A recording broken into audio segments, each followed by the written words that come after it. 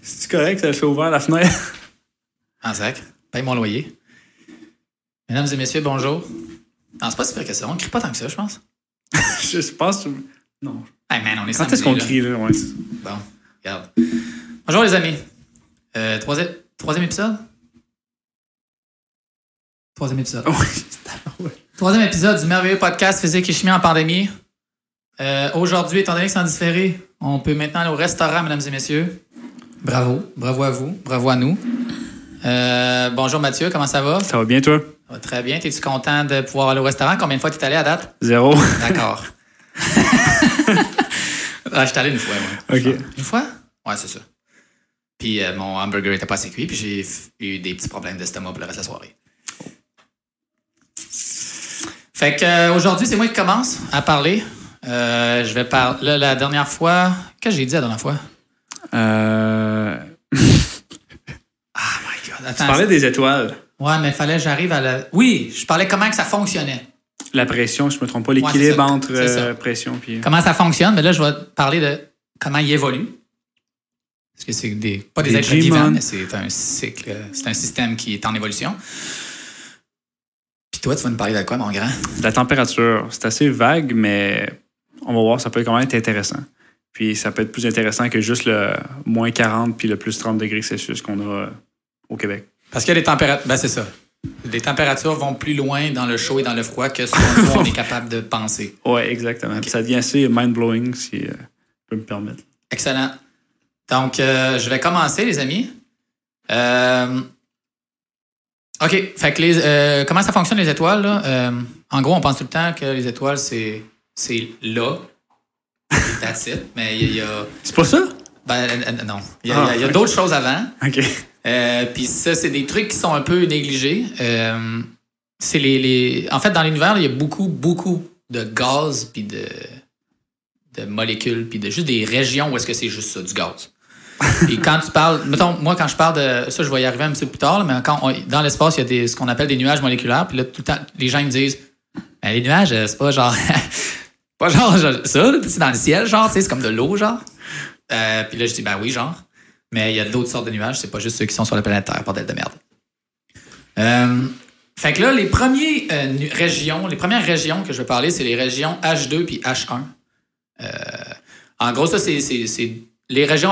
La seule différence... Ben, la principale différence entre les régions H2 puis H1, c'est qu'il y en a un qui est ionisé puis l'autre, il l'est pas. Et ce que ça veut dire, ionisé, c'est que le gaz qu'il y a dedans... souvent, c'est de l'hydrogène, là, en général. Ben, il n'y a plus son électron qui est avec. Parce que l'hydrogène, c'est un proton puis un tout petit électron. Mais là, l'électron n'est plus là. Fait que c'est ça qu'on dit par ionisé. C'est des ions qui sont chargés. Ouais. Ben, c'est ça. Puis la raison pourquoi ils sont ionisés, c'est qu'il y a souvent la présence de une ou de plusieurs étoiles de type O et de type B. Puis ça, je vais y revenir plus tard. Là. Je vais vous expliquer c'est toutes les sortes d'étoiles qui existent parce qu'on les a classées. Puis en gros, les étoiles de type O et B, c'est les étoiles les plus chaudes. Là, puis ça chauffe le milieu, fait que c'est comme ça que c'est ionisé. Température. Oh my God, on genre. est prêt. Hey, je pense que c'est le podcast qui va le plus fitter dans nos deux conversations. Ouais, ça se peut. Ben, je parle beaucoup de physique. Fait que la physique gagne cette fois-ci. Fait que c'est ça. Fait que les régions H2, c'est du gaz, c'est de l'hydrogène qui est ionisé. Puis ce qu'il y a de cool dans ces régions-là, c'est qu'ils émettent de la lumière dans le visible. Fait qu'on est capable de les regarder. Genre avec nos yeux nus. Tu peux la regarder puis sans problème. Parce que on pense souvent que... Ben, pas à l'aide de télescope ou... À l'œil nu même. Tu peux les observer. Ouais, c'est sûr que ça sera pas incroyable. Ça va pas être... Les gens pensent que quand tu regardes dans l'espace, c'est comme Star Wars puis tout explose puis c'est débile puis yo, wow. Mais c'est vraiment pas ça. Puis ça, je vais y venir un petit peu plus tard. Là, pourquoi des fois on voit des images surtout depuis la ville, il y a tellement de pollution lumineuse que tu vois rien. Plus. Là. Mais si tu veux observer, mettons, sur le sommet d'une montagne, il n'y a pas de nuages, il n'y a pas rien, tu vas être capable de la voir, mais ça va être très peu lumineux. Ben, pour plus vrai, c'est loin. Je trouve ça quand même vraiment incroyable la différence en ville versus en campagne quand tu regardes le ciel la nuit. Là. Je sais pas, ça t'es déjà tellement plus d'étoiles. C'est fou, mais c'est sûr que c'est pas comme dans Star Wars que... Non, c'est ça. Tu verras pas un vaisseau arriver puis it's a trap, là, je sais pas trop. Ouais, c'est ça. Donc, c'est ça. Puis un des exemples des régions H2, c'est la nébuleuse d'Orion. qui est dans la constellation d'Orion. La constellation d'Orion, on peut la voir dans le ciel là, le soir. C'est comme... Ça l'a facile. Ouais. Écrivez constellation d'Orion, honnêtement, là, parce que je pourrais vous dire, c'est 3 points collés qui forment une ceinture, t'as 2 points en haut, t'as 2 points en bas. Fait que c'est ça la constellation d'Orion. Fait que, bref, plus sérieusement, si vous allez voir là, sur juste dehors, vous pouvez la spotter, vous allez voir sur Internet, vous allez pouvoir la voir, puis après ça, le soir, vous pouvez la regarder. Mais avec un bon télescope, naturellement, tu peux pas le voir avec juste tes yeux. Ah, c'est ça que tu voulais dire tantôt avec le télescope? Ouais, mais c'est ça. Oh, ouais, excuse. Ouais. Tu vas pas la voir en regardant comme ça parce que c'est trop loin ou c'est pas assez lumineux. Parce que tu disais à l'œil nu, fait que je me disais, OK, pas de télescope. OK, à l'œil nu dans le sens avec des outils qu'on est capable d'avoir. C'est pas avec t'envoies un télescope dans l'espace ou un satellite ou whatever. Mais ouais, c'est ça. Avec un télescope, tu vas pouvoir l'observer. Les régions H1, la différence, c'est que c'est plus froid puis c'est neutre. Fait que l'hydrogène, ils ont l'électron. Fait qu'il n'a pas été ionisé, fait qu'ils l'ont pas perdu, fait qu'ils ont encore leurs électrons. Puis la majorité de l'hydrogène se trouve dans ces régions-là. Puis ce qui est plate, c'est qu'ils sont difficiles à observer parce que dans le visible, c'est négligeable parce que c'est trop froid. Fait qu'on n'est pas capable d'observer. Puis à l'infrarouge, ça émet de l'infrarouge aussi, mais c'est absorbé par l'atmosphère de la Terre. Fait que autant l'atmosphère est le fun parce qu'elle nous protège de plein d'affaires, mais en même temps, elle nous empêche d'aller chercher de l'information que dans l'espace parce que c'est bloqué justement par cette atmosphère-là. Là, ça m'amène à un sujet vraiment insane. Le next step, ça s'appelle les nuages moléculaires. Puis ça, c'est mon sujet de maîtrise. C'était mon sujet de maîtrise. Sors la mémoire, là. Puis en gros, ça, c'est juste l'étape suivante un peu. C'est des régions qui sont vraiment plus denses. Ils contiennent les premières molécules. Là, fait que du dihydrogène, fait que 2 molécules d'hydrogène. Du monoxyde de carbone, fait que c'est du CO. Ce qui sort de notre bouche, c'est du dioxyde de carbone, fait que c'est du CO2. Mais là, il y en a juste une molécule d'oxygène. Puis ça, c'est ce que mon prof disait, ça s'appelle des pouponnières d'étoiles. Fait que c'est là que les étoiles sont créées, en général. Puis c'est ça. Fait que là, moi, dans mon mémoire, c'est ça qu'on a fait. J'avais 4 régions moléculaires, 4 nuages moléculaires, puis on essayait d'observer leur composition pour voir si on n'était pas capable de faire un lien entre différentes étapes évolutives, puis dire genre, oh shit, c'est ça qui se passe quand ils sont sur le bord de faire des étoiles, c'est ça qui se passe quand ils viennent de se créer. Et c'est ça que j'ai fait. Pour voir les changements des compositions en termes de molécules, là, qui ont d'autres molécules, d'autres ratios différents. Exact. Fait que là, je vais vous montrer une petite image. Parce que souvent, là, quand on parle des photos là, qu'on voit, c'est à l'œil nu, tout ça, puis, des fois, on voit des images, puis les couleurs sont fuckées un peu. Puis, tu sais, mettons, tu regardes une photo d'une galaxie, puis là, tu vois qu'il y a vraiment des couleurs. On dirait que c'est comme, pas surexposé, mais saturé, un peu. Ouais. Comme s'il y avait des couleurs bizarres. Mais en gros, c'est que les gens demandent souvent, c'est-tu des vraies couleurs ou c'est des filtres? C'est-tu vrai ou c'est pas vrai? Mais c'est vrai puis c'est pas vrai. Fait que des fois, il y a toujours moyen d'avoir des images dans le visible puis de les faire. Tu sais, c'est possible, ça se fait. Puis on en a des images qui c'est les vraies couleurs. C'est juste que, scientifiquement parlant, des fois, tu veux certaines informations. Fait que tu vas aller chercher certaines longueurs d'onde que la galaxie ou l'étoile, elle émet, mais on la voit pas. Genre, l'œil humain peut pas voir ça. Fait que, tu sais, du rayon X, on le voit pas, nous autres, là. Fait que si l'étoile, elle émet dans le rayon X, il n'y a pas de couleur qui fit avec ça, vraiment. Fait que tu vas chercher l'information en rayon X, puis après ça, tu y mets une couleur pour faire ressortir tout ça. Puis en général, c'est ça qu'on fait. Puis c'est pour ça qu'on dit que des fois, il y a des filtres ou des compositions, en tout cas, d'images. Je vais vous montrer un exemple là, avec... c'est ça là? Je suis capable de la descendre? OK. Donc, pour ceux qui font juste nous écouter, de toute façon, on met tout le temps les images. On va mettre les images reliées à chaque épisode. Là. Fait que ce que vous voyez, c'est la nébuleuse du crabe. La nébuleuse du crabe est juste derrière moi aussi, regardez.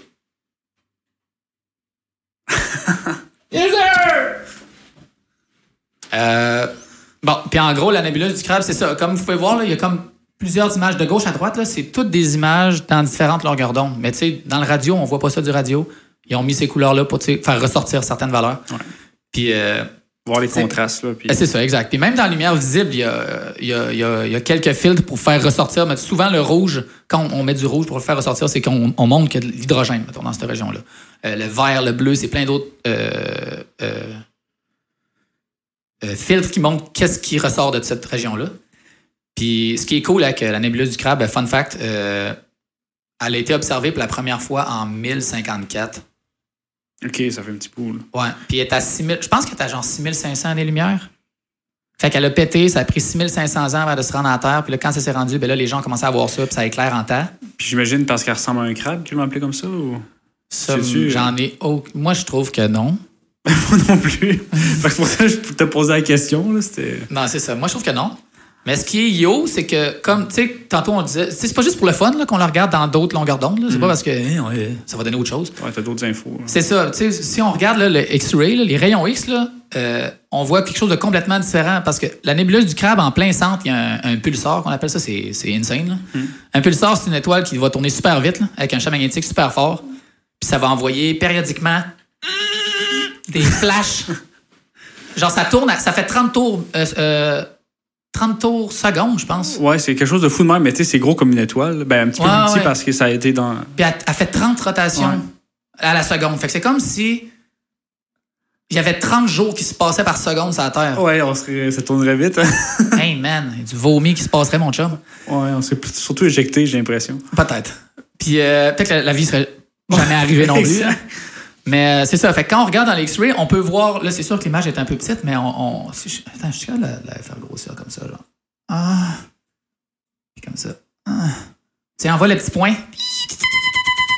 As-tu écouté Naruto? Quelques épisodes, mais j'ai pas fini. OK. Quand il fait un... Oh my God, je suis gêné de dire ça. Quand il fait un Rasengan mélangé avec de l'air, là, il y a un bruit qui se fait, là. D'où je trouve tellement que ça fit avec cette affaire-là. Là. Bref. Fait que ce que vous voyez ici, c'est un pulsar. Puis ça, tu le vois quand tu regardes un rayon X. Tu pourrais pas le voir dans le visible parce que ça émet du rayon X. Fait que tu pourrais pas savoir qu'il y a un pulsar sans regarder les rayons X. Exact. Fait que c'est pas juste pour le fun, pour dire qu'on est capable de regarder en pleine longueur d'onde. Puis le dernier truc aussi, pourquoi est-ce que parfois on fait ça, c'est que naturellement, ceux qui permettent de faire les observations, ben c'est les subventions gouvernementales, puis monsieur, madame, tout le monde qui paye les impôts. Fait que des fois, c'est le fun d'avoir...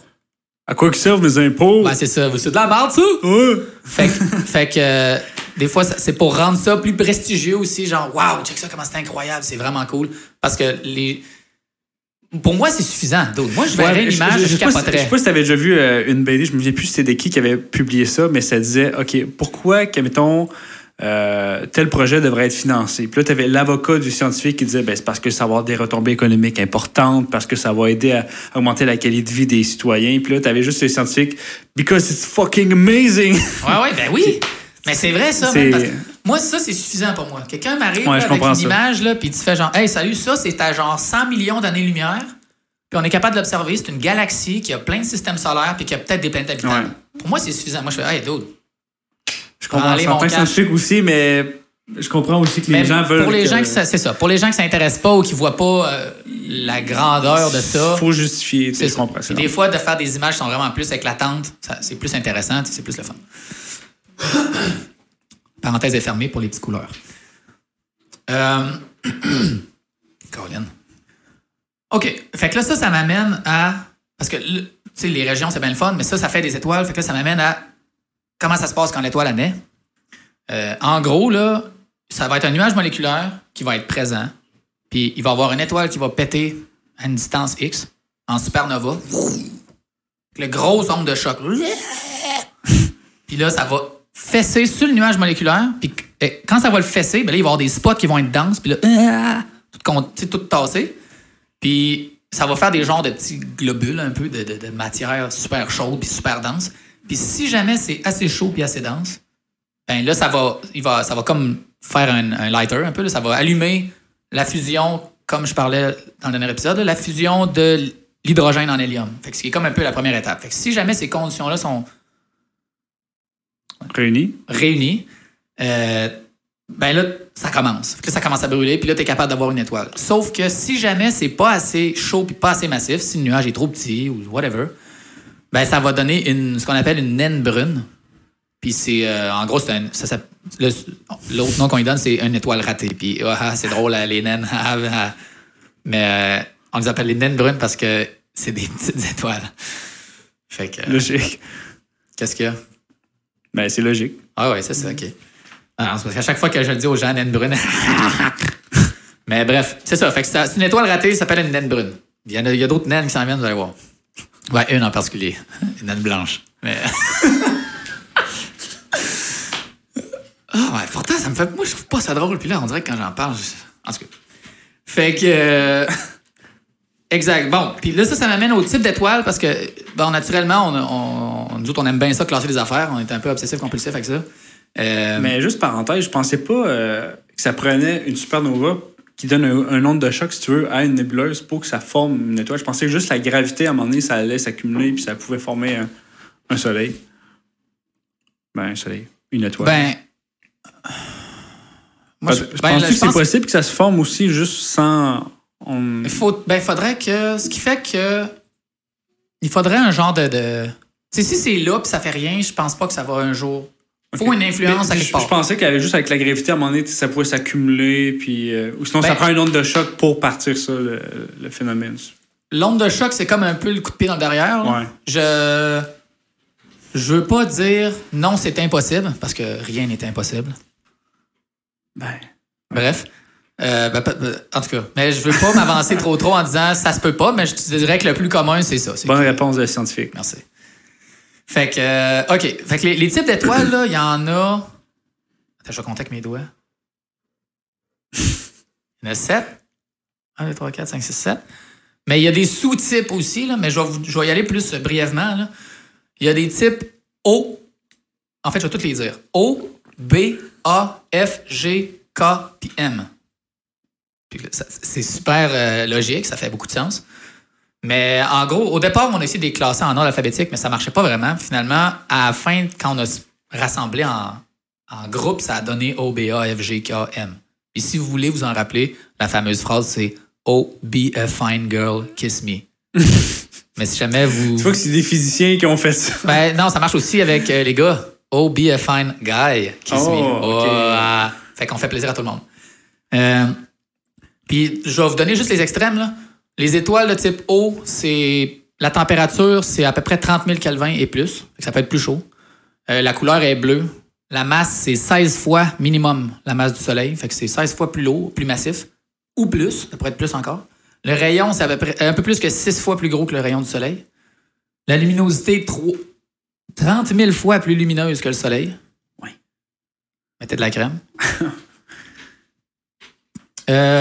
Puis la présence dans l'univers, là, c'est 1, 2, 3, 4, 5. 1 100 millième de %. Quoi? Ben, tu prends 1%, tu divises par 100 000, fait que c'est 0.00001%. OK. Fait que, en gros, il n'y en a vraiment pas beaucoup de ça. OK. Après ça, les étoiles les plus petites, les étoiles de type M, ils sont vraiment plus froides. Là. On passe de 30 000 à 2500, 3500 Kelvin. Ou degrés Celsius. Là. Rendu là, ça ne change pas grand-chose. C'est pour 200 ou 300 degrés. Là. Fait que c'est 2-3 000 degrés. La couleur est orange-rouge. Ça pèse la moitié que le Soleil. La moitié de la masse du Soleil, c'est 75% du rayon du Soleil. Fait que c'est un petit peu plus petit. C'est 1/10 de la luminosité du Soleil, fait que c'est 10 fois moins lumineux. Puis il y en a 75% dans l'univers. Okay. Fait que les étoiles les plus qu'il y en a le plus dans l'univers, c'est les étoiles les plus poches. Oui, qui se passe pas grand-chose. C'est ça. J'imagine, tu sais, c'est probablement que les étoiles il faut vraiment des conditions extrêmes puis particulières pour que ça se crée, là, alors que les autres, c'est plus facile. Puis notre étoile à nous, c'est le type G, comme dans Sun, Soleil. Puis la température, c'est entre 5 et 6 000 Celsius. La couleur est jaune, comme vous avez pu le remarquer. La masse, ben, c'est une masse solaire. Wow! Le rayon, c'est à peu près un rayon solaire. Puis, de quoi c'est à peu près 1? C'est 1, non? Ben, de type G, c'est un peu moins et un peu plus. Okay. C'est parce que notre échelle à nous est basée par rapport au Soleil. OK. Luminosité, à peu près une luminosité solaire. Puis la présence dans l'univers, c'est 7,6%. Fait que c'est pas beaucoup, là. Fait que les étoiles poches, notre étoile, en fait, là, on pense vraiment, on est spécial, on a un soleil, on l'a appelé soleil, tu sais, mais c'est vraiment une étoile pas commune. Là, c'est partout, puis c'est pas si hot que ça. Mais tant mieux, en fait, parce que vivre à côté d'une étoile haut, là, à 30 000 Kelvin, puis 30 000 fois la luminosité, peut-être que ça serait moins nice. C'est sûr. Et que le soleil n'est pas si pire en ce moment. Fait que ça, c'est les types d'étoiles. Puis, ce qui m'amène avec les différences d'étoiles, là, c'est que plus l'étoile est massive, plus sa vie va être courte. Fait qu'on peut faire un parallèle avec les êtres humains. Fait qu'il faut rester petit, en santé, pas trop massif. Mais tu ris, hein, mais il y a pour de vrai une corrélation qui a été faite entre le nombre de calories que tu ingères au cours de ta vie puis ta longévité. Fait que moins que tu manges de calories, plus que normalement ta longévité va être grande, plus que tu vas vivre longtemps. Mais là, c'est pas une raison pour prendre ça à l'extrême à chaque fois puis arrêter de manger, là. Ah, c'est ça. Mais on observe ça. Ouais. Fait que s'il vous plaît, n'arrêtez pas de manger. Puis vice-versa, là, concernant l'étoile. Fait que plus elle est petite, plus elle va durer longtemps. Mais... c'est drôle la phrase, ça. Vas-y, qu'est-ce que Mais... non. Là, je vais partir avec le soleil, par contre. Avec notre soleil à nous, qui est de type G... à partir de l'effondrement, à partir du moment où est-ce que le gaz il commence à s'effondrer, puis là, ça va donner un soleil, ça prend à peu près 10 millions d'années. OK, ça fait pas... Avant qu'elle commence sa vie d'adulte. Puis la vie d'adulte, c'est ce qu'on appelle, quand elle est sur la séquence principale, c'est en gros quand elle brûle son hydrogène. Fait que quand tu commences à brûler l'hydrogène, là, ta vie d'adulte commence. Puis c'est ça devient la série principale, puis ça dure 10 milliards d'années. Fait que là, en ce moment, le soleil, ça fait 4,5, je pense, 5 milliards d'années? Je sais pas exactement, mais c'est clairement plus que j'imagine 4,5 milliards d'années, vu que c'est ça que la Terre a. Puis Fait que je pense que c'est ça, 5 milliards. Fait que ça fait 5 milliards d'années qu'elle est en train de brûler de l'hydrogène en hélium. Puis quand il y a 10% qui est transformé en hélium, ben là, les réactions accélèrent. Parce que l'hélium, c'est comme un peu un genre de catalyseur, finalement. Là. C'est que tout devient débile, là, puis tout commence à accélérer. Puis, puis l'énergie va s'accumuler. Puis elle va s'accumuler plus vite qu'elle va sortir de l'étoile. Parce que c'est tout le temps de l'énergie qui sort un peu, là, comme on en parlait la dernière fois, avec les mouvements qui se passent dans l'étoile. Là. L'énergie s'accumule. Puis là, vu qu'elle s'accumule, ben là, l'étoile, elle va gonfler. Ça va devenir une géante rouge. Puis quand elle va être en géante rouge, elle va avoir 100 fois la luminosité qu'elle a actuellement. C'est quand même assez... Hein? Puis cette durée-là, quand elle devient en géante rouge, elle dure à peu près 1 demi-milliard d'années. Fait qu'on passe de 10 à 1 demi-milliard. Fait que ça dure pas longtemps. Juste 500 millions d'années. Ouais, c'est ça. Puis pendant qu'elle devient une géante rouge, la température, c'est 100 millions de degrés Celsius. Fait beau, fait chaud. Puis à cause de cette température-là, ben il y a de la fusion de l'hélium qui va donner du carbone. Fait que là, on va pogner un autre élément qui est créé dans l'étoile. Puis il y a aussi du carbone puis de l'hélium qui vont fusionner ensemble pour faire de l'oxygène. Fait que là, tu as d'autres éléments qui se créent. Puis tout ça, on appelle ça le flash d'hélium. Puis j'ai écrit dans mes notes « calissement de l'hélium qui fusionne ». J'imagine que ça résume bien. Fait que c'est pas mal ça. Fait qu'en gros, là, la flash d'hélium, c'est que là, ça brûle en tas. C'est rendu débile. Puis après ça, il y a des couches qui commencent à être expulsées là, du soleil. Fait que là, Ça prend l'expansion de plus en plus. Puis l'expulsion de ces couches-là, ça lui permet de retourner un peu à l'équilibre. Okay. Parce qu'en gros, là, si jamais vous en rappelez pas, la vie d'une étoile, en gros, là, c'est un combat de souk à la corde entre la gravité puis la pression de l'étoile qui pousse vers l'extérieur. Fait que t'as le cœur de l'étoile qui est de même qui pousse de même en débile parce qu'il y a de la fusion puis ça dégage de l'énergie en malade. Puis t'as la gravité qui essaie de les foirer. Fait que à partir du moment où il y en a un qui pousse plus que l'autre, ben c'est plus en équilibre. Ouais. Fait que ce flash d'hélium-là, à un moment donné, c'est sûr, il y a des couches externes qui vont être expulsées de l'étoile. Puis là, c'est un petit retour à l'équilibre, puis on appelle cette phase-là la sous-géante. Fait que c'est entre la séquence principale puis entre la géante. Fait qu'elle est grosse, mais un peu moins. Ça dure à peu près 400 millions d'années. À ce moment-là, le carbone qui a été créé pendant le flash d'hélium, il s'accumule. Puis là, ça recommence. Fait que là, il y a fusion encore. Puis là, ça devient une super géante rouge. Puis là, la luminosité est 10 000 fois la luminosité du soleil. Fait que là, fabo, facho en tas. Ouais. Puis là, elle est tellement rendue grosse, puis elle pousse tellement qu'elle n'est plus vraiment une sphère. C'est genre rendu une espèce de bébelle boursouflée, là. OK. Puis la gravité, elle n'arrive plus à tenir l'étoile. Puis là, elle se met à battre un peu, genre comme si elle allait à la hoquette. OK. Fait que là, à chaque fois qu'elle a un petit hoquet, là, ben là, il y a une couche externe qui est expulsée. Tu sais, il y a des morceaux de... Tu sais, quand t'as le hoquet, tu fais... Puis t'aspires un peu d'air. Mais quand le soleil a le hoquet, man, Il y a des morceaux de soleil qui explosent, qui revolent. J'imagine que c'est majoritairement l'hydrogène, vu que c'est le moins lourd, vu qu'il est sur la couche extérieure. Exact. Puis c'est ça. Fait qu'il garde ces éléments lourds en dedans. C'est ça. Okay. Plus tu t'en vas vers le milieu, plus les éléments sont lourds. Puis plus tu es à l'extérieur, plus c'est les éléments simples. Fait que là, c'est l'hydrogène qui va revoler pas mal plus que les autres éléments. Puis, à un moment donné, elle fait juste... Elle continue de battre, puis là, elle expulse ses affaires, puis ça devient ce qu'on appelle une nébuleuse planétaire. Puis ça, c'est la fin de l'étoile, la fin de la vie du Soleil. OK.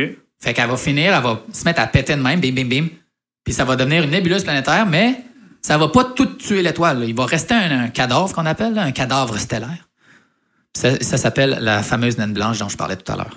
Fait que je vais vous montrer... une naine blanche, là, en fait, là, ça pèse le Soleil. Quoi? Une naine blanche, ça pèse le Soleil. Fait que c'est aussi massif que le Soleil, mais c'est gros comme la Terre. C'est dense. C'est ça. Puis la température, c'est 25 000 Kelvin. Fait que c'est 5 fois plus chaud que le Soleil actuellement. C'est très chaud, les naines blanches. Oui. Ouais, je te vois t'en retenir. Si je vais en lancer une, ça va le faire rire. Fait que je vais vous donner un petit exemple d'une nébuleuse planétaire, c'est celle-là. Fait que ça, c'est la nébuleuse de l'hélice. Puis au centre, il y a une petite nébuleuse planétaire. En plein centre. Fait que ça, c'est la naine blanche. Pas au centre, il y a une nébuleuse planétaire. Ça, c'est une nébuleuse planétaire. Au centre, il y a une naine blanche. Puis c'est ça. Ça, c'est très chaud. C'est très lumineux. Est-ce qu'on la voit pas ou c'est le petit point blanc qui est dans le centre? C'est le petit point blanc qui est dans le centre. OK. En fait, je dirais pas c'est très lumineux, mais c'est très chaud. Puis c'est très dense. Puis ça, là, tout ce que ça va faire, ça, en fait, là, ça va refroidir tranquillement jusqu'à ce que, à un moment donné, ça émette plus rien, puis ça soit juste repose en paix. Ça va-tu reformer comme des... pas du gaz, mais des matériaux? Là? Ça va-tu comme se solidifier à un moment donné ou ça va... Ça va juste se refroidir. OK, mais le gaz va se disperser à un moment donné, puis ça va partir? Ben, c'est juste le core, là, ça, en fait, qu'on voit. Là. Fait qu'il y a comme plus vraiment là, de couches tant que ça. Il y a du stock dedans. Ouais. Mais ça va refroidir puis ça va rester là. Je pourrais pas dire avec certitude, malheureusement. Okay. Je sais pas qu'est-ce qui se passe. OK. Moi non plus. OK. Mais j'ai vu, il y avait une petite vidéo, là, tu sais, là, comment il s'appelle déjà les vidéos de... Neil deGrasse Tyson? Non, In a Nutshell. Okay. Ah oui, il explique ça. Okay. On pourra le mettre... Okay. Mais il explique qu'est-ce qui se passe. Je sais qu'il y a... Je veux pas dire n'importe quoi, mais il y a quelque chose là-dedans qui va juste se mettre à refroidir, puis that's it. OK. Fait que ça, c'est ce qui se passe pour les étoiles comme le Soleil. Fait qu'éventuellement, mesdames et messieurs, ça va exploser, on va tous mourir. Pour les étoiles massives, c'est différent parce que, bon, elles sont massives. Fait qu'une étoile qui est plus que 8 fois la masse du Soleil... mais juste une parenthèse. Là, en ce moment, notre Soleil, c'est une étoile qui va devenir une naine blanche. Je comprends bien? OK, c'est bon. Fait que là, ça, c'est pour ce que tu vas dire, des soleils qui sont beaucoup plus gros. Là. Des étoiles beaucoup plus grosses. Là, on passe au plus gros. Okay. Ouais, exact.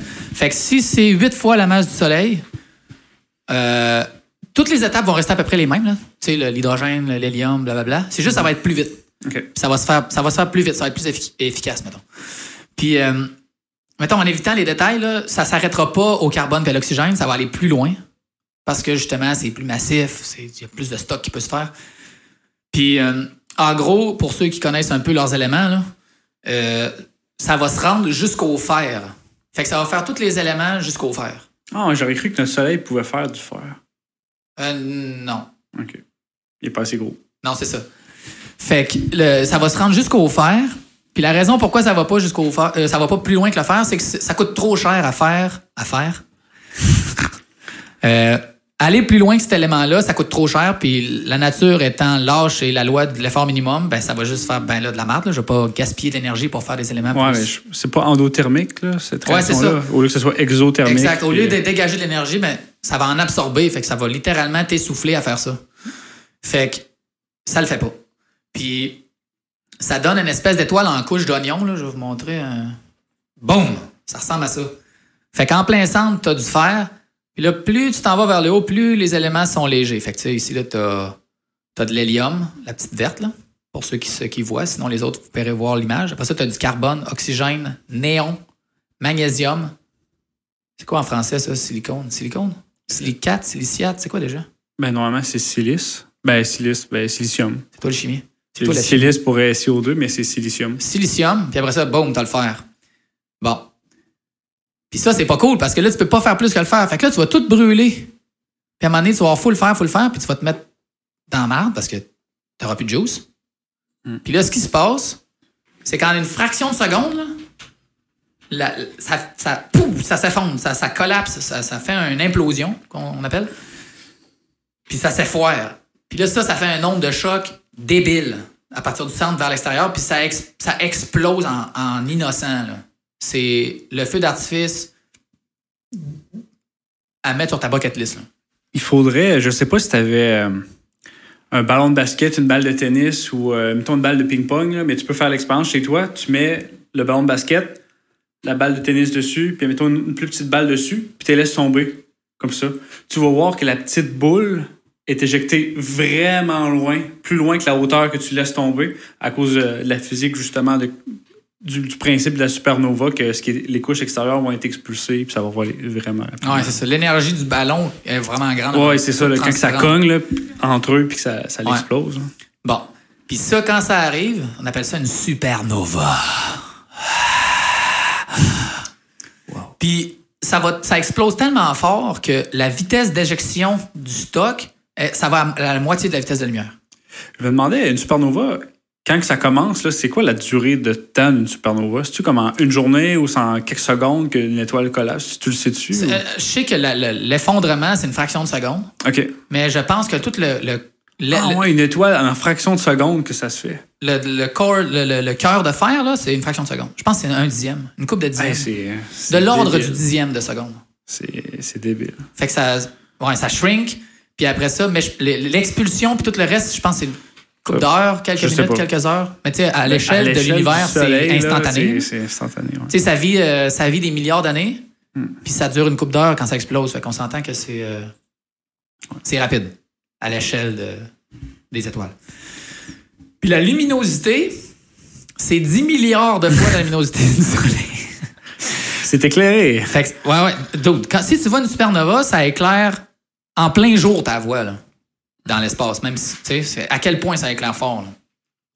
Puis là, ça tue pas l'étoile au complet, ça non plus, comme le Soleil. Là. Le Soleil, ça laisse un cadavre qui est une blanche, mais les étoiles massives, ça laisse 2 sortes de cadavres, tout dépendant de leur masse. Fait que si la masse du cœur est plus petite que 3 masses solaires, fait que si j'ai 3 fois la masse du Soleil, ça va devenir ce qu'on appelle une étoile à neutrons. Fait que ça, c'est une étoile qui est pleine de neutrons. Là. Puis les neutrons, c'est une particule qui existe dans les atomes. Tu sais, il y a le proton, il y a le neutron, puis il y a l'électron. Le neutron, c'est une particule qui a une charge neutre.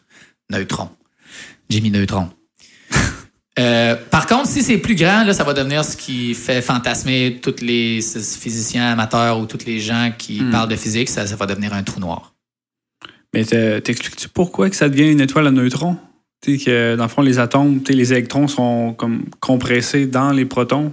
Je voulais le dire au prochain peut-être épisode, espèce de divulgateur. Excusez. Savais-tu que spoiler, c'est ça? Ouais, tu me l'as dit, divulgateur, c'est bizarre. T'es un divulgateur, Chimie. Fait que c'est ça. Si t'es plus pesant que 3 masses solaires, ça va devenir un trou noir. Parce que là, la lumière s'échappe pas, puis blablabla. Fait que ça, naturellement, je vais en reparler au prochain épisode, parce que je sais que ça va exciter beaucoup de gens. Et là, ça m'amène à... Ah, je le remets dessus? Ben, tantôt, là, ça. La nébuleuse du crabe, c'est une étoile. C'est un pulsar, qui est une étoile à neutrons. C'est pas fou, hein? C'est ça. Bon. Fait que ça, c'en est un exemple d'une supernova. Ça a pété, puis oh my God, on peut le voir, là. C'est quand même assez capoté. Ça m'amène à un dernier petit truc avant que j'aie fini. Mon petit Chimie, tu vas pouvoir y aller. Excusez, j'ai parlé longtemps, c'est mon sujet préféré. Fait que oui. Fait que c'est nous autres là-dedans, là, on parle d'étoiles, puis on fait comme, ben là, non, on est sur la Terre, là, on peut-tu, hein? On peut-tu savoir qu'est-ce qui va arriver avec nous autres? Ben, c'est pas tant nice. Mais je vais quand même, on va y aller ensemble. Fait que, et toi aussi, tu vas divulgacher mes affaires? Ah, c'est vrai? Je vais te divulgacher mes affaires? Vas-y, pour vrai, vas-y. Okay. On en jasera après. OK. J'ai pas montré l'image du spectre, je pense. Bon, tu le mettras au pire. OK, fait que dans 1 milliard d'années, à partir d'aujourd'hui, là, dans 1 milliard d'années, le Soleil va avoir augmenté sa luminosité d'à peu près 10%. au point où la Terre va être inhabitable. Fait que dans 1 milliard d'années, ça serait techniquement plus faisable d'habiter ici, même si on existe encore. Ouais. On a du temps, on a du lousse. Puis pour vous dire à quel point ça va être inhabitable, c'est que les océans vont bouillir. Ah, juste ça. Parce que ça va chauffer, il y a plus de CO2 qui va se faire. Le CO2, c'est un gaz à effet de serre, fait que ça va littéralement chauffer plus. Positive feedback loop. Les océans vont bouillir. Fait que pour les gens qui sont beach day every day puis suns out, guns out, je réfléchirais 2 fois. Le positif à ça, par contre, c'est que c'est dans vraiment longtemps, c'est dans 1 milliard d'années. Puis pour mettre un peu une perspective, c'est dans 10 000 fois l'âge de l'humanité au complet. Fait que tu sais, c'est dans un petit bout. Ouais, c'est ça. L'autre truc positif, c'est que d'ici là, si jamais on est encore là, peut-être que les humains vont avoir trouvé une technologie qui va être capable de refroidir la Terre. Une technologie efficace. Pas on ouvre tous nos frigidaires à go puis on s'entend que ça fonctionne. Ça. Mais une technologie solide qui va pouvoir tempérer un peu la planète. Par contre, dans 5 milliards d'années, le Soleil va être rendu 2 fois plus lumineux. Puis 500 millions d'années plus tard, le Soleil va être rendu 20 fois plus gros puis 100 fois plus lumineux. Fait que ça va devenir ultra chaud. Là. Ça va être horrible. Là. Mais on va avoir un petit répit. Si jamais on survit à ça, on va avoir un petit répit de 100 millions d'années. Ah, OK. Le Soleil va avoir diminué de 2 fois. Fait qu'il va être 10 fois plus gros qu'il est actuellement, mais il va avoir réduit 2 fois sa taille. Puis il va être 2 fois moins lumineux que le 100 fois qu'il y avait. Ah, juste 50 fois. Il passe de la luminosité actuelle à 100 fois plus à 50 fois. Fait que là, il diminue un peu. Fait que ça nous donne un break. Fait qu'on va pouvoir ventiler un peu. Par contre, après ça, il vire en supergéante. Puis quand il vire en supergéante, il est 300 fois la taille actuelle qu'il y a. Puis si vous faites un peu le calcul, le diamètre qu'il va avoir va être 300 fois plus gros. Fait que le rayon va être 150 fois. Fait qu'il va se rendre jusqu'à l'orbite de la Terre. La Terre va être englobée. Fait que la Terre va être englobée. Puis elle va être 10 000 fois plus lumineuse. Fait que ça va être chaud, là. Ça va vraiment être plate. Le seul truc qui va peut-être nous sauver, c'est que quand il va... Tu sais, la phase de la géante rouge, puis quand après ça, il devient une sous-géante, il rapetisse un peu, ben si, admettons, il perd assez de matière, puis pendant le flash d'hélium, s'il y a 30% de cette matière-là qui est perdue, ben il va avoir moins d'influence gravitationnelle. Peut-être que ça va nous faire repousser un peu. Peut-être qu'on va être un peu plus loin du Soleil. Fait que peut-être que là, quand il va grossir, ça va nous sauver. L'orbite de la Terre va s'agrandir. C'est exact. Ça. Fait que là, quand lui va grossir 300 fois, ben là, on va être tout juste à la limite. Fait qu'on va avoir le Soleil, là, ici, là. Puis, ça va nous sauver parce qu'on va pas être dedans, mais des fois... Au lieu que ce soit touche le rond, ça va être touche le Soleil. Ben, c'est ça. Mais, tu sais, rendu là... Je vais vous divulgacher, là. La supergéante qui va être... Le Soleil va être devenu une supergéante qui va être legit à la porte d'à côté. La température de la Terre va être de 1600 Kelvin, puis ça va être rendu un océan de roches en fusion. OK. Donc, ça, c'est un sujet qui est pas apprécié chez mes amis en général, parce que ça leur fait peur. Écoute, tu peux pas avoir peur de quoi qui va se passer dans 1000... C'est quoi, dans 500... C'est dans plusieurs milliards d'années. Là. Plusieurs milliards d'années, en fait. Fait que, pour vrai, l'humanité a 12 000 ans. Là, fait que tu peux pas... Ben, c'est ça. J'ai des doutes que l'humanité fasse encore 12 000 autres années. Fait que, ben, exact. Puis, tu sais, en tout cas, ça fait... C'est juste spécial de voir ces forces-là. Moi, ce que j'aime là-dedans, là, c'est que l'univers n'a absolument rien à foutre de nous autres, man. On est spécial. Faut que je vous mind blown un peu avec ça. Ce qui est spécial, là, c'est que quand les grosses étoiles, ils pètent, là, ce que je trouve de spécial chez nous, c'est que quand les grosses étoiles, ils pètent, parce que là, tu sais, on a plein d'éléments qui existent après le fer, mais comment ils sont créés? Ouais. Ils sont créés à partir du moment où est-ce que la supernova explose. Quand ça explose, c'est des conditions tellement extrêmes, tellement débiles, que ça fait des éléments plus lourds que le fer encore. Puis tous les autres éléments sont créés. Mais pendant que ça brûle, tout ça, là, puis ça fait du carbone, ça fait de l'oxygène, ça fait de l'azote, ben, quand c'est expulsé, ça revole partout. Puis là, après ça, quand tu checkes nous autres, on est fait de carbone, oxygène, azote. Ces éléments-là qui sont... Fait qu'on est fait des éléments qui sont faits dans les étoiles, tu sais. On est des poussières d'étoiles. Ouh! Comme dirait Hubert Reeves. Mais, ouais, c'est ça. Ben, c'est vraiment ça. On est des poussières d'étoiles. Tu sais, on vient de ça. Là. Les usines qui ont créé les humains, mettons, ou créé tout, c'est les étoiles. Fait que ça, c'est cool. Tu sais, quand tout le monde dit personne n'est spécial, tout le monde est pareil, ben, moi, je pense que c'est le fait que on vient de là qui fait que c'est vraiment spécial. Puis, tu sais, tout ce qui existe, il n'y a rien d'inventé. C'est tous des trucs qui sont créés dans les étoiles, mais qui sont agencés de façon différente, puis ça donne d'autres trucs. T'sais. Ça va donner toi ou ça va donner moi. Ça donne de la chimie. Ça donne de la chimie. Fait que c'est ça. Ça, c'est quand même assez incroyable avec les grosses planètes. Puis, c'est ça, l'univers. Ça paraît que c'était ton sujet de maîtrise puis que t'aimes ça. Ben, c'est ça. Bref, l'univers n'a absolument rien à foutre de vous. Fait que vous êtes spécial, mais on n'est pas spécial en même temps. OK? C'est dommage, là. Tout le monde est unique à sa façon, fait que tout le monde se ressemble au final. C'est ça. Quand l'étoile va commencer à brûler et à être énorme, il va pas avoir un gros panneau dans l'espace qui va dire « Hey, guys, on a trouvé de quoi, venez-vous-en, on va vous amener et prendre par la main, puis l'univers va nous amener ailleurs. » C'est genre « Hey, dude, on s'en sac. Nous, on fait nos shit, puis arrange-toi. » Fait que sur ça, il faut continuer, les amis, il faut pas lâcher. Cool. Ah, excusez, j'ai fini, j'ai été long. Tabarnak, mais c'était je parle cool. trop longtemps. C'est pas grave, c'est pas grave. De toute façon, moi, j'en ai pas pour bien longtemps. Je parle de température, puis ça va être facile à introduire parce que tu as déjà amené des concepts que je voulais parler. Yes, sir. Fait que, ouais, je vais parler de température. Fait que là, tu sais, de quoi tu parles de température, tu sais? Mais je pense que ça peut être intéressant de regarder les extrêmes parce que c'est toujours ça un peu en physique, l'univers, puis les extrêmes, c'est toujours ça, selon moi, qui est le plus fascinant. Fait que, je pense qu'au secondaire, en tout cas, je sais pas toi, Félix, là, mais j'ai appris au secondaire qu'il y avait un froid minimum, puis un zéro absolu, mais je savais pas s'il y avait un maximum. En fait, j'ai posé la question quand j'étais au secondaire. Y a-tu une chaleur maximum? Puis ma prof de chimie m'a dit non. Ah, t'as dit non? Ouais. Fait que je me suis pas posé de questions, puis j'ai passé à autre chose. On va regarder les gens anonymes. Je m'en souviens même pas. Il y en a une que j'aimais moins. Puis, fait que bref, le zéro absolu, c'est moins 273,15 degrés Celsius ou 0 Kelvin. Oui. Donc, il ne faut pas dire degré Kelvin, c'est des Kelvin. J'ai-tu dit degré Kelvin tantôt parce que j'ai l'habitude de ça se peut. Je sais pas, j'ai pas remarqué. Pour vrai. Bref, excusez-moi si j'ai dit ça tantôt. Ça c'est genre des nuances de scientifique, là, mais que j'aime ça préciser pour que, tu sais ça, puis tu fais comme ça. Fait que si un jour tu participes à Who Wants to be a Millionaire ou tu une question de même, tu vas le savoir. Merci, monsieur. Par contre, on n'a jamais observé de zéro absolu dans l'univers. Probablement parce que c'est physiquement impossible. Ça prend. En tout cas, je rentrerai pas dans les détails de thermo, là, mais c'est juste impossible. Ouais. C'est quoi, c'est 3 Kelvin, je pense, l'univers, hein? La moyenne, je sais pas. 2,6, 3. C'est pas chaud. C'est assez froid. Mais je vais te demander, Félix, où est-ce que tu penses qu'on a mesuré le plus froid dans l'univers? Dans l'univers? Ouais, où est-ce qu'on a mesuré la température la plus froide? Pourquoi j'en dirais juste envie de dire le plus loin possible? Le plus froid, donc. Ouais. Je te dis tout de suite, là, c'est une question piège. Là. Ben, c'est pas dans l'univers. Oui, c'est dans l'univers. Lab, fait? Oui, c'est dans un lab. Dans un lab dans l'univers? Ouais, un lab, mais on est dans l'univers. C'est une station spatiale? Non, c'est à Terre. C'est au MIT qui ont fait ça. OK, sérieux, gros big.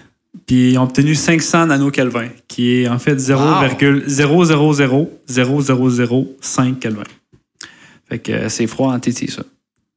Puis en tout cas, je sais pas pourquoi. En fait, sûrement pour des applications au niveau de la quantique, parce que le Einstein-Bose condensate state là, de la matière, en tout cas, je rentrerai pas là-dedans, là, mais qui est vraiment bizarre. Des applications là, de quantique bizarres à faire avec ça. Là. Souvent, c'est ça, je pense. Pensez pas que, tu sais, l'affaire qu'on dit souvent, c'est pelletez de nuages, allez donc pelleter vos nuages, travaillez donc des vrais jobs, travaillez donc. Tu sais, on fait pas ça parce que c'est. Oui, on fait ça parce qu'on aime ça, parce que c'est le fun, mais il y a des applications à faire avec ça. Puis, si tu comprends pas la technologie, c'est difficile de comprendre les applications qu'on peut avoir avec cette technologie-là. Fait que, pour investir dans la recherche fondamentale, tant qu'à moi, c'est vraiment important parce que ça permet justement de développer ces applications-là plus tard qu'on sait même pas qu'on pourrait avoir. Une imagerie par résonance magnétique, d'autres. Oui, mais tout ce qui a été développé avec la NASA, les gens ne réalisent pas. Là. Les rayons X, c'est un physicien qui a découvert ça, puis c'est utilisé quand tu fais des scans, puis tu sais, c'est... Des applications médicales, ça améliore la qualité de vie puis la longévité des gens. Ouais. Fait que faut pas arrêter. Donc, là, je parlais de 500 nanokelvin, le MIT. Mais la température la plus froide naturelle, donc on n'a pas créé synthétiquement, si on veut, sur Terre, enregistrée, ça a été moins 90 degrés Celsius à peu près. Puis ça a été enregistré en 1983 par une station russe en Antarctique. Ouais, ça j'ai vu. Il y a une vidéo là-dessus, hein, je pense. C'est en 1983, fait que je sais pas si... En noir et blanc? Non, mais j'ai vu une vidéo d'un dude qu'ils vendent tellement que c'est dangereux d'aller là. Oui, ça se peut. Là, avec les vents puis les froids, si tu restes dehors... Tu sais, ton frigo, dans le fond, il réchauffe quand il est en dedans versus par rapport à dehors. Quand tu y penses, c'est ridicule. J'ai une petite question de chimie. Pour toi, chimie? Oui, vas-y, je vais essayer. Tu sais, de la glace sèche. Là. La glace sèche, c'est du gaz carbonique solide. Ouais. Fait en fait, tu sais, quand vous voyez des liquides ou des gaz, ça peut avoir toutes les phases. Là. Tu sais, mettons de l'eau, là, ça peut être de la glace, ça peut être du gaz ou ça peut être de l'eau. C'est comme les 3 phases. Mais tu peux-tu faire du gaz carbonique liquide? Ça dépend de la pression. Ouais, c'est ça. Faut que tu dépendamment du diagramme en tout cas en thermo, là, c'est tout dépendamment justement de la pression, parce que c'est pas juste la température qui va affecter l'état de la matière, mais aussi la pression. Il y en a que tu peux pas passer, je pense, à l'état solide à liquide. Il y en a que tu passes directement de solide à gazeux. Mais quand là, il faudrait pas me citer là-dessus, là, je peux pas garantir. Ce qu'on appelle la sublimation. Oui, exact. Ben, c'est ça. Bon, la glace sèche, ça gèle à combien? Parce qu'il me semble moins 90 d'eau de la glace sèche. Oui, il me semble que oui. Le gaz carbonique, c'est plus bas que ça. Là. C'est pas genre moins 76? Oui, quelque chose comme ça. Moins 66, moins dans ce coin-là. Là. Fait que tu pourrais voir du gaz carbonique condensé à terre, oui. Ça, by the way, si vous voulez faire une petite expérience cool, vous êtes capable d'aller vous chercher de la glace sèche. Là. Si vous en mettez sur une table ou sur votre main, pas longtemps, par contre. Hein? Ben, tu peux la garder comme quelques secondes, là, mais pas plus que 5 secondes, ça va brûler après. T'as une petite couche d'eau sur ta main qui protège, puis là, ça glisse. Ça glisse super bien. Puis là, ça fait de la fumée. Tu vas même le mettre dans ta bouche, puis tu vas... C'est comme un dragon. Là. Bon, c'est ça. Ben, faut juste faire attention parce que c'est du CO2, puis tu veux pas bloquer ton oxygène quand tu respires avec ça. Ouais, parce que c'est vrai que c'est pas bon pour respirer ça. Ben, c'est pas grave d'avoir du CO2 en tant que tel, tant que ça ne prend pas la place de l'oxygène dans tes poumons pour que tu n'aies plus de... Parce qu'en fait, juste parenthèse aussi, là, tous les gaz peuvent être mortels dans un sens parce que s'ils prennent la place de l'oxygène, ben c'est là que tu vas avoir des problèmes. Tu sais, quand on prend, mettons, des ballons d'hélium et qu'on les respire pour avoir une voix plus aiguë, ben, tu sais, en tant que tel, l'hélium, c'est l'élément le moins réactif qu'il n'y a pas. Tu sais, ça réagit après, pratiquement parlant avec rien. Mais si ça prend la place de l'oxygène dans tes poumons, ben, à un moment donné, tu n'auras plus d'oxygène au cerveau puis tu peux en mourir. Là. Fait que, c'est juste, niaise pas trop avec ça. Tu connais-tu le gaz qui fait que tu as une voix grave? Parce que là, tout le monde pense que tu peux juste avoir la voix aiguë. Ben, c'est quoi le nom? J'ai différents. Ouais, ben, c'est un hexafluoro quelque chose, là, mais dans le fond, ça prend un gaz qui est juste plus dense que l'air, donc l'azote puis l'oxygène.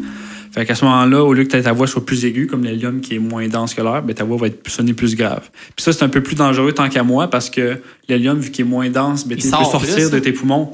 Mais là, il va avoir tendance à s'accumuler puis rester dans tes poumons. Là. Fait faudrait vraiment que ça genre pour le sortir. Oui, après, tu te mets genre à l'envers, je sais pas, là, mais genre, je niaiserais. Lui, je le ferais sous supervision. Je ferais attention. Là. Ouais, c'est ça. Ouais. Ok, vas-y, continue, excuse. Enfermer 4 Non, mais j'aime ça, les parenthèses, c'est cool.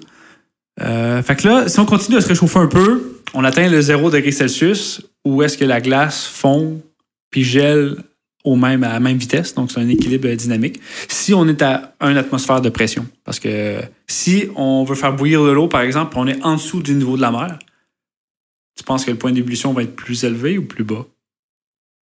Si on veut faire bouillir de l'eau? Oui, en dessous du niveau de la mer. Oh my God, attends un peu, là.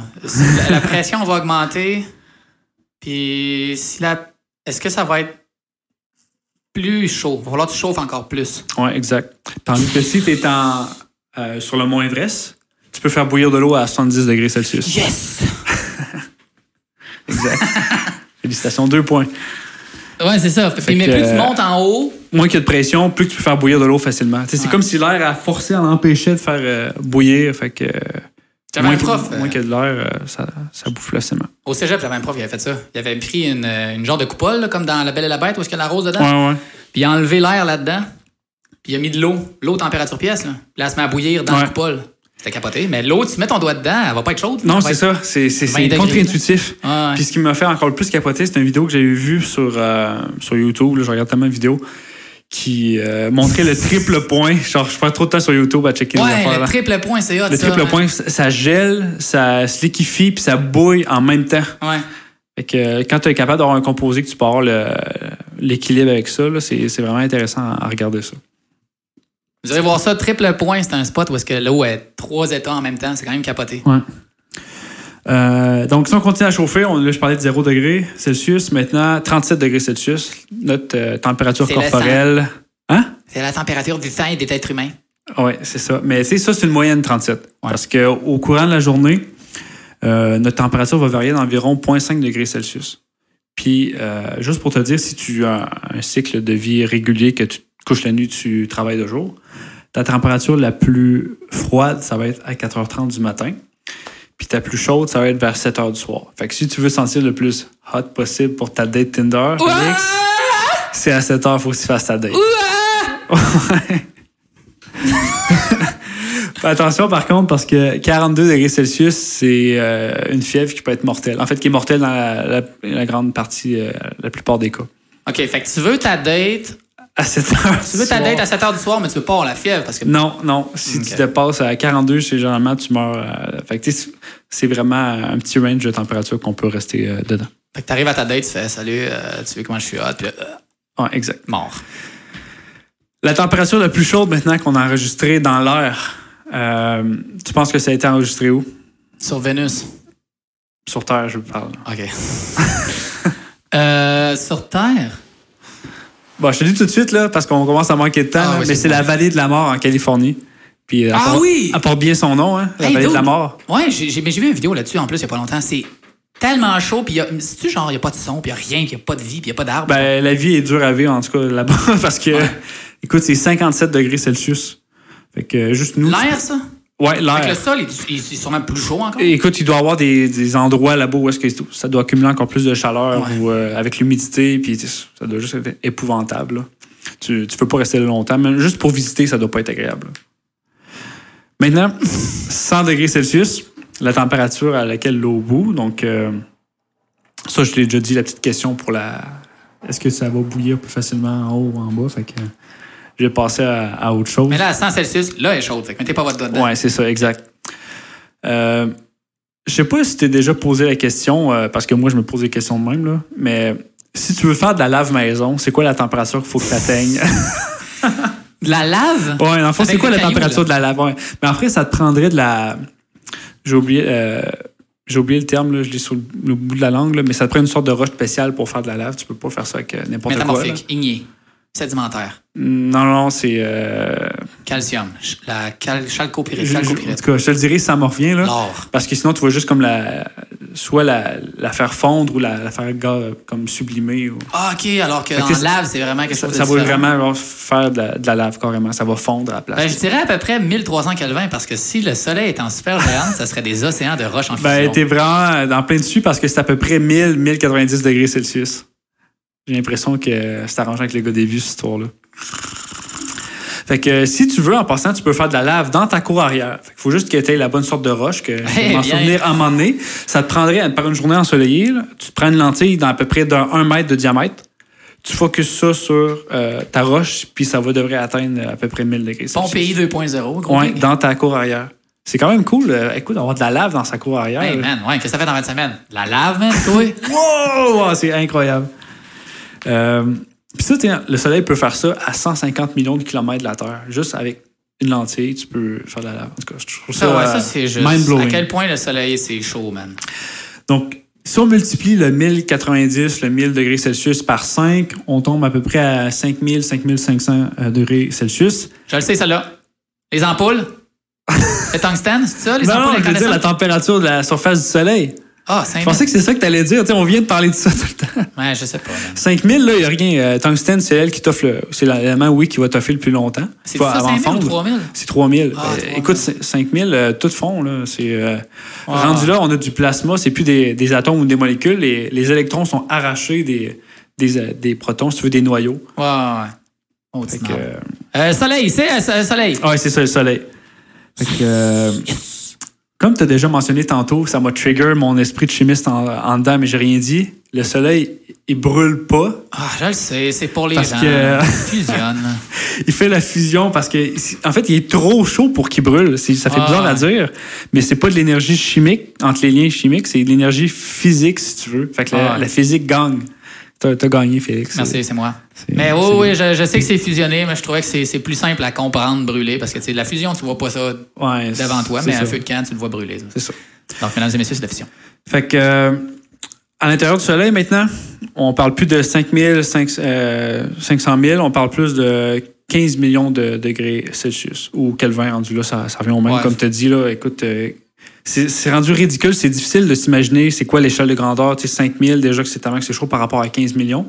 Mais juste pour vous donner une idée, si on chauffait la tête d'un clou à peu près à la température à l'intérieur de notre Soleil, à 15 millions de degrés Celsius, puis on mettait cette tête de clou-là dans le sud de l'Allemagne, l'entièreté de l'Europe serait détruite à cause de la radiation de la chaleur qui serait émise à cause de ça. À peu près à 1600 km à la ronde, à l'entour. Pour une tête de clou, Une tête de clou chauffée à 15 millions de degrés Celsius. Fait que ça irradie beaucoup de chaleur. Imagine que t'es une tête de clou à 15 millions pour t'es Tender, mon gros big. Ouais. Donc, juste pour entrer dans des termes un peu plus physiques. Donc, l'énergie qui est émise par des objets, en général, ça nous dit beaucoup sur la température des corps. Donc, entre autres, à cause de la théorie des corps noirs, là, que tu as déjà parlé, je pense, dans le podcast précédent, l'autre d'avant. Là. Je sais plus. Peut-être, oui. Donc, j'en ai glissé un mot parce que d'habitude, les corps noirs, c'est un peu. Je vais juste en parler un petit peu, là, juste pour dire que tout objet qui est au-dessus du zéro absolu, ça va émettre des ondes électromagnétiques. Oui. Donc, de la radiation, si tu veux. Ça peut être des ondes radio, de l'infrarouge ou. Je sais pas si tu avais le spectre que tu pourrais mettre, l'électromagnétique. Oui. Attention à votre visage. Fait que, exact. Fait que plus que c'est chaud, plus que les fréquences vont être élevées, donc plus que la longueur d'onde va être petite. Donc, c'est-à-dire que c'est à gauche de l'écran. Puis plus que c'est froid, plus que la longueur d'onde va être grande, plus que la fréquence va être petite. Donc, ça va être vers la droite. Donc, nous, avec notre 37 degrés Celsius, ça veut-tu dire qu'on émet des radiations, des ondes électromagnétiques? Ah oui. Ah oui, effectivement. Tout ce qui est au-dessus du zéro absolu. Fait que à 37, c'est quoi à peu près? C'est dans l'infrarouge. Fait que c'est pour ça que des gens qui se sauvent de prison, qui se font voir par des caméras infrarouges dans des hélicoptères, ben c'est parce qu'ils émettent à 37 degrés des ondes. Puis on est capable de les voir même dans le noir quand il n'y a pas de lumière. Exact. Puis le sol, il n'est pas à 37, il est à la température ambiante du sol.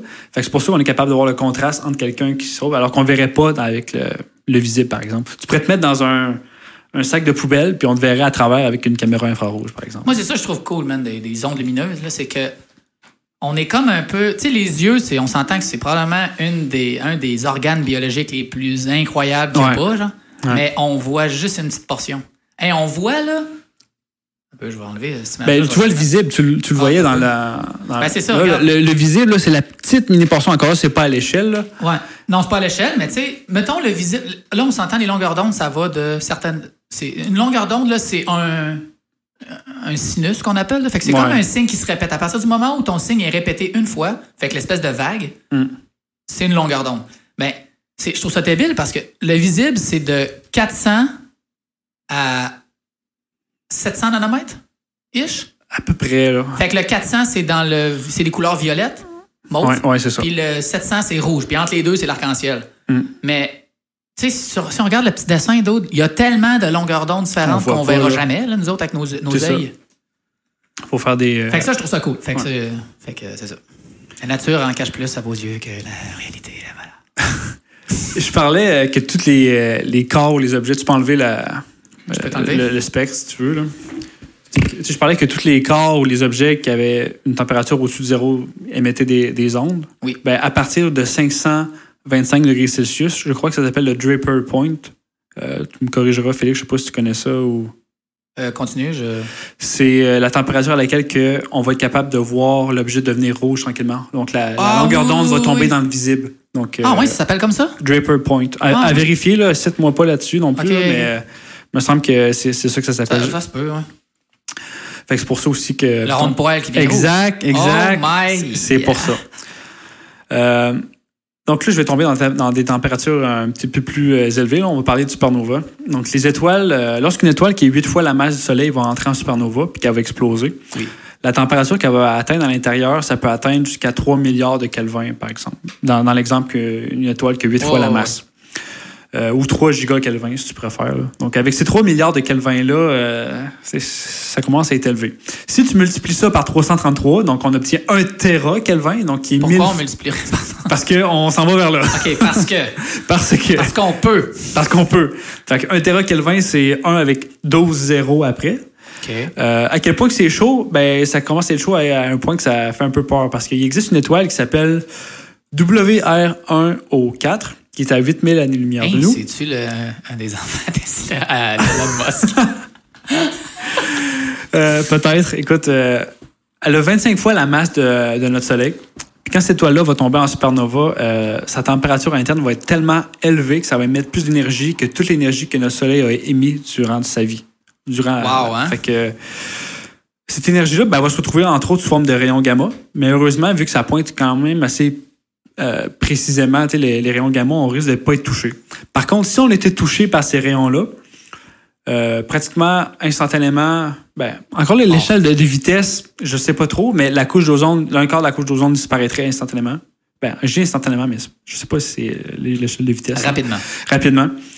Extinction massive, parce que les plantes meurent, les animaux après meurent, famine. Puis tout ça, ça se passerait à cause d'une étoile qui est à 8000 années-lumière. 8000? Oui. Fait que ça prendrait, quand on va péter, on a encore un TikTok 8000 ans. TikTok 8000 ans, mais peut-être qu'elle ne pointe pas sur nous. Mais je pense pas qu'elle pointe sur nous, qu'il disait dans l'article. Mettons qu'on met un gros miroir. Exact. Ou on arrête la Terre, puis après on la laisse repartir. C'est ça. On met des breaks, là. Oui, on break la Terre, puis après on repart, let's go. Fait que 1 térakelvin, là, même les tantôt on disait que le plasma à 5000 degrés Celsius, c'était les électrons qui partaient des atomes, mais à 1 térakelvin, là, c'est les noyaux même là, qui se défont. Ça devient genre une soupe cosmique. C'est le bordel. Là. C'est beaucoup trop chaud. Fait que des températures autant immenses, j'ai dit 1000 fois, c'est dur à concevoir, mais on les a quand même atteintes dans un accélérateur de particules en Suisse, où est-ce qu'on a atteint en fait 100 000 fois la température d'1 térakelvin. Donc 100 000 fois plus chaud qu'un térakelvin. Puis là, tu me dis, OK, ouais, mais Matt, tantôt, tu me disais que 15 millions de degrés Celsius, avec une tête de clou, ça faisait exploser comme l'Europe. Pourquoi qu'on est 100 000 fois 1 térakelvin, là, ça ne fait pas exploser? 2 raisons. Premièrement, parce que ces températures-là sont atteintes de manière vraiment extrêmement rapide. C'est des échelles de temps qui sont dans le... Je ne sais même pas l'échelle de temps, mais c'est des picosecondes ou encore moins que ça. Là. Puis ça implique seulement quelques atomes, tandis que la tête de clou... il y en a des milliards. Des milliards de milliards. C'est le nombre d'Avogadro, une mole. C'est incroyable. C'est pour ça qu'on n'est pas affecté quand ils font accélérer des... puis qu'on est en sécurité quand ils font des accélérateurs de particules. Puis il n'y aura pas de trou noir qui va se former, comme les gens avaient peur quand ils ont commencé à construire. Exact. Donc, tu te souviens que j'ai mentionné que la fréquence d'une onde électromagnétique, c'était associé à une température? Oui. Donc, si un objet atteint la température de 1,41 fois 10 à la 32, OK, ça, c'est 1,41 avec 32 zéros après. Donc, c'est 141 000 milliards de degrés Celsius. Ça serait la température la plus haute possible à atteindre selon les lois de la physique actuelle.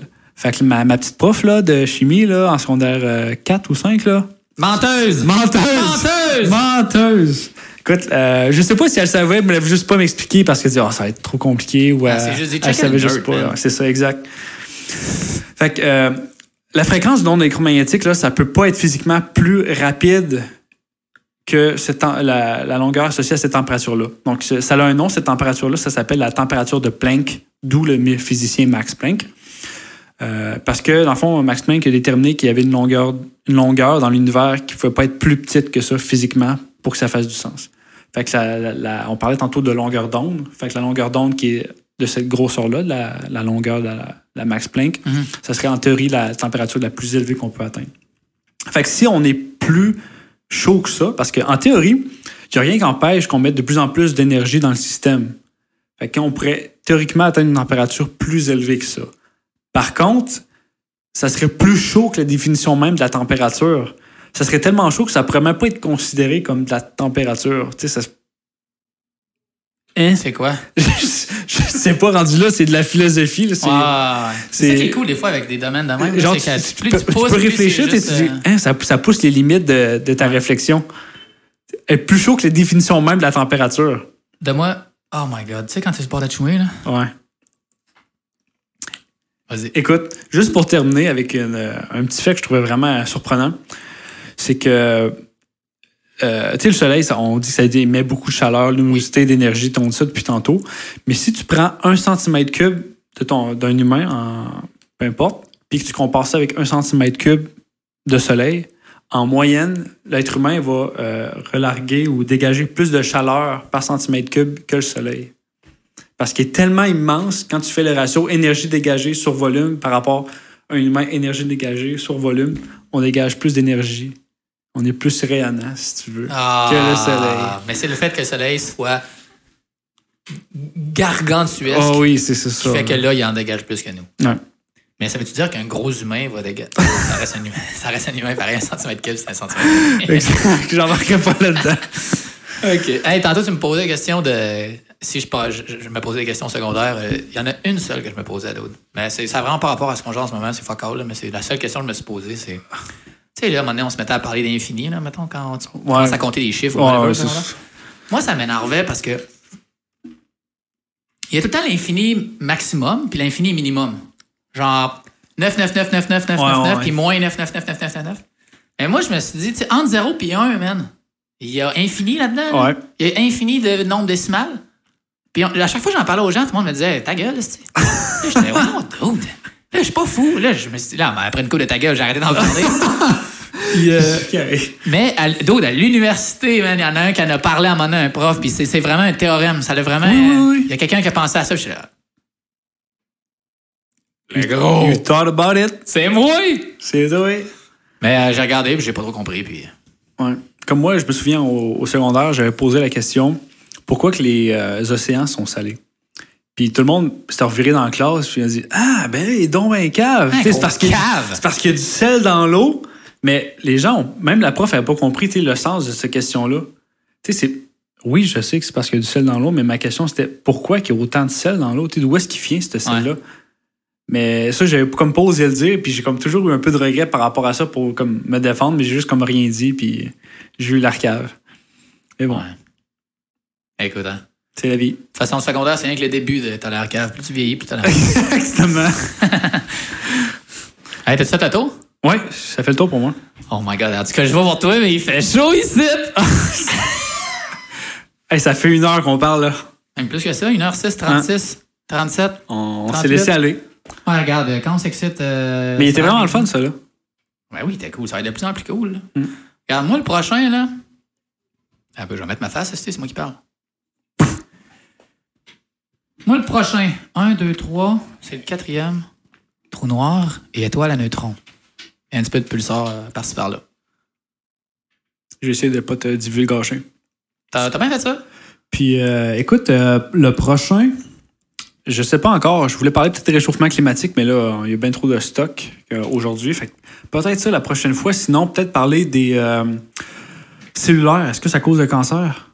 Je pense que j'ai pas parlé de ça. Les ondes radio, est-ce que ça cause le cancer? C'est quoi les études qui ont été faites? Est-ce qu'on est en sécurité quand on utilise notre cellulaire souvent? Je pense que ça pourrait être intéressant. That's it, man. Hey, faut que je te montre de quoi? Je t'avais-tu montré mon cadre la dernière fois? Non. OK, je t'ai pas montré. That's it. Ouch! Ow! OK. Récemment, il y a bientôt 1 an, j'ai gradué mon certificat en informatique. Bon, non, regarde. Puis je me suis dit, je vais m'acheter un cadre pour l'encadrer parce que là, tu sais, à ma droite ici, j'ai en tout cas, j'ai des cadres. Puis là, je me suis dit, je vais mettre le 3e, ça va être cool. Fait que là, je m'en vais sur des sites de vente de cadres. Puis j'en achète un. Mm-hmm. J'achète un 8,5 onces. Mm-hmm. Les diplômes, c'est pas 8,5 onces. Les diplômes, c'est 9 par 12. Ouais. Voici le diplôme 9 par 12. Et voici mon cadre 8,5 onces. Mais ça rentre pas dedans. Fait que je me suis mis à une petite phrase. Un diplôme, c'est 9 par 12, imbécile. Puis là, je vais probablement l'accrocher, là, genre de main, puis je vais mettre une pin là, avec le diplôme à côté. Oh, wow. À côté, ça sur le mur. Fait que c'était mon petit fail de. Hey, d'autres. Qu'est-ce que je t'épais, man? En tout cas. Hey, eux qui font jamais d'erreur, c'est parce qu'ils n'ont jamais rien essayé. It's okay, bro. On pourrait finir là-dessus. Bon, ben c'est parfait, man. Fait que garde, prochain épisode à un moment donné. Ouais. Moi, il faut que j'ai fini mon doc. Faut que tu finir ton doc, puis moi, j'ai pas de doc à finir. Je vais aller faire de la lave. OK. Tu m'en parleras. Hey, salut les amis. Bye. Hey, dis donc, salut aux amis. Salut, là. Yo.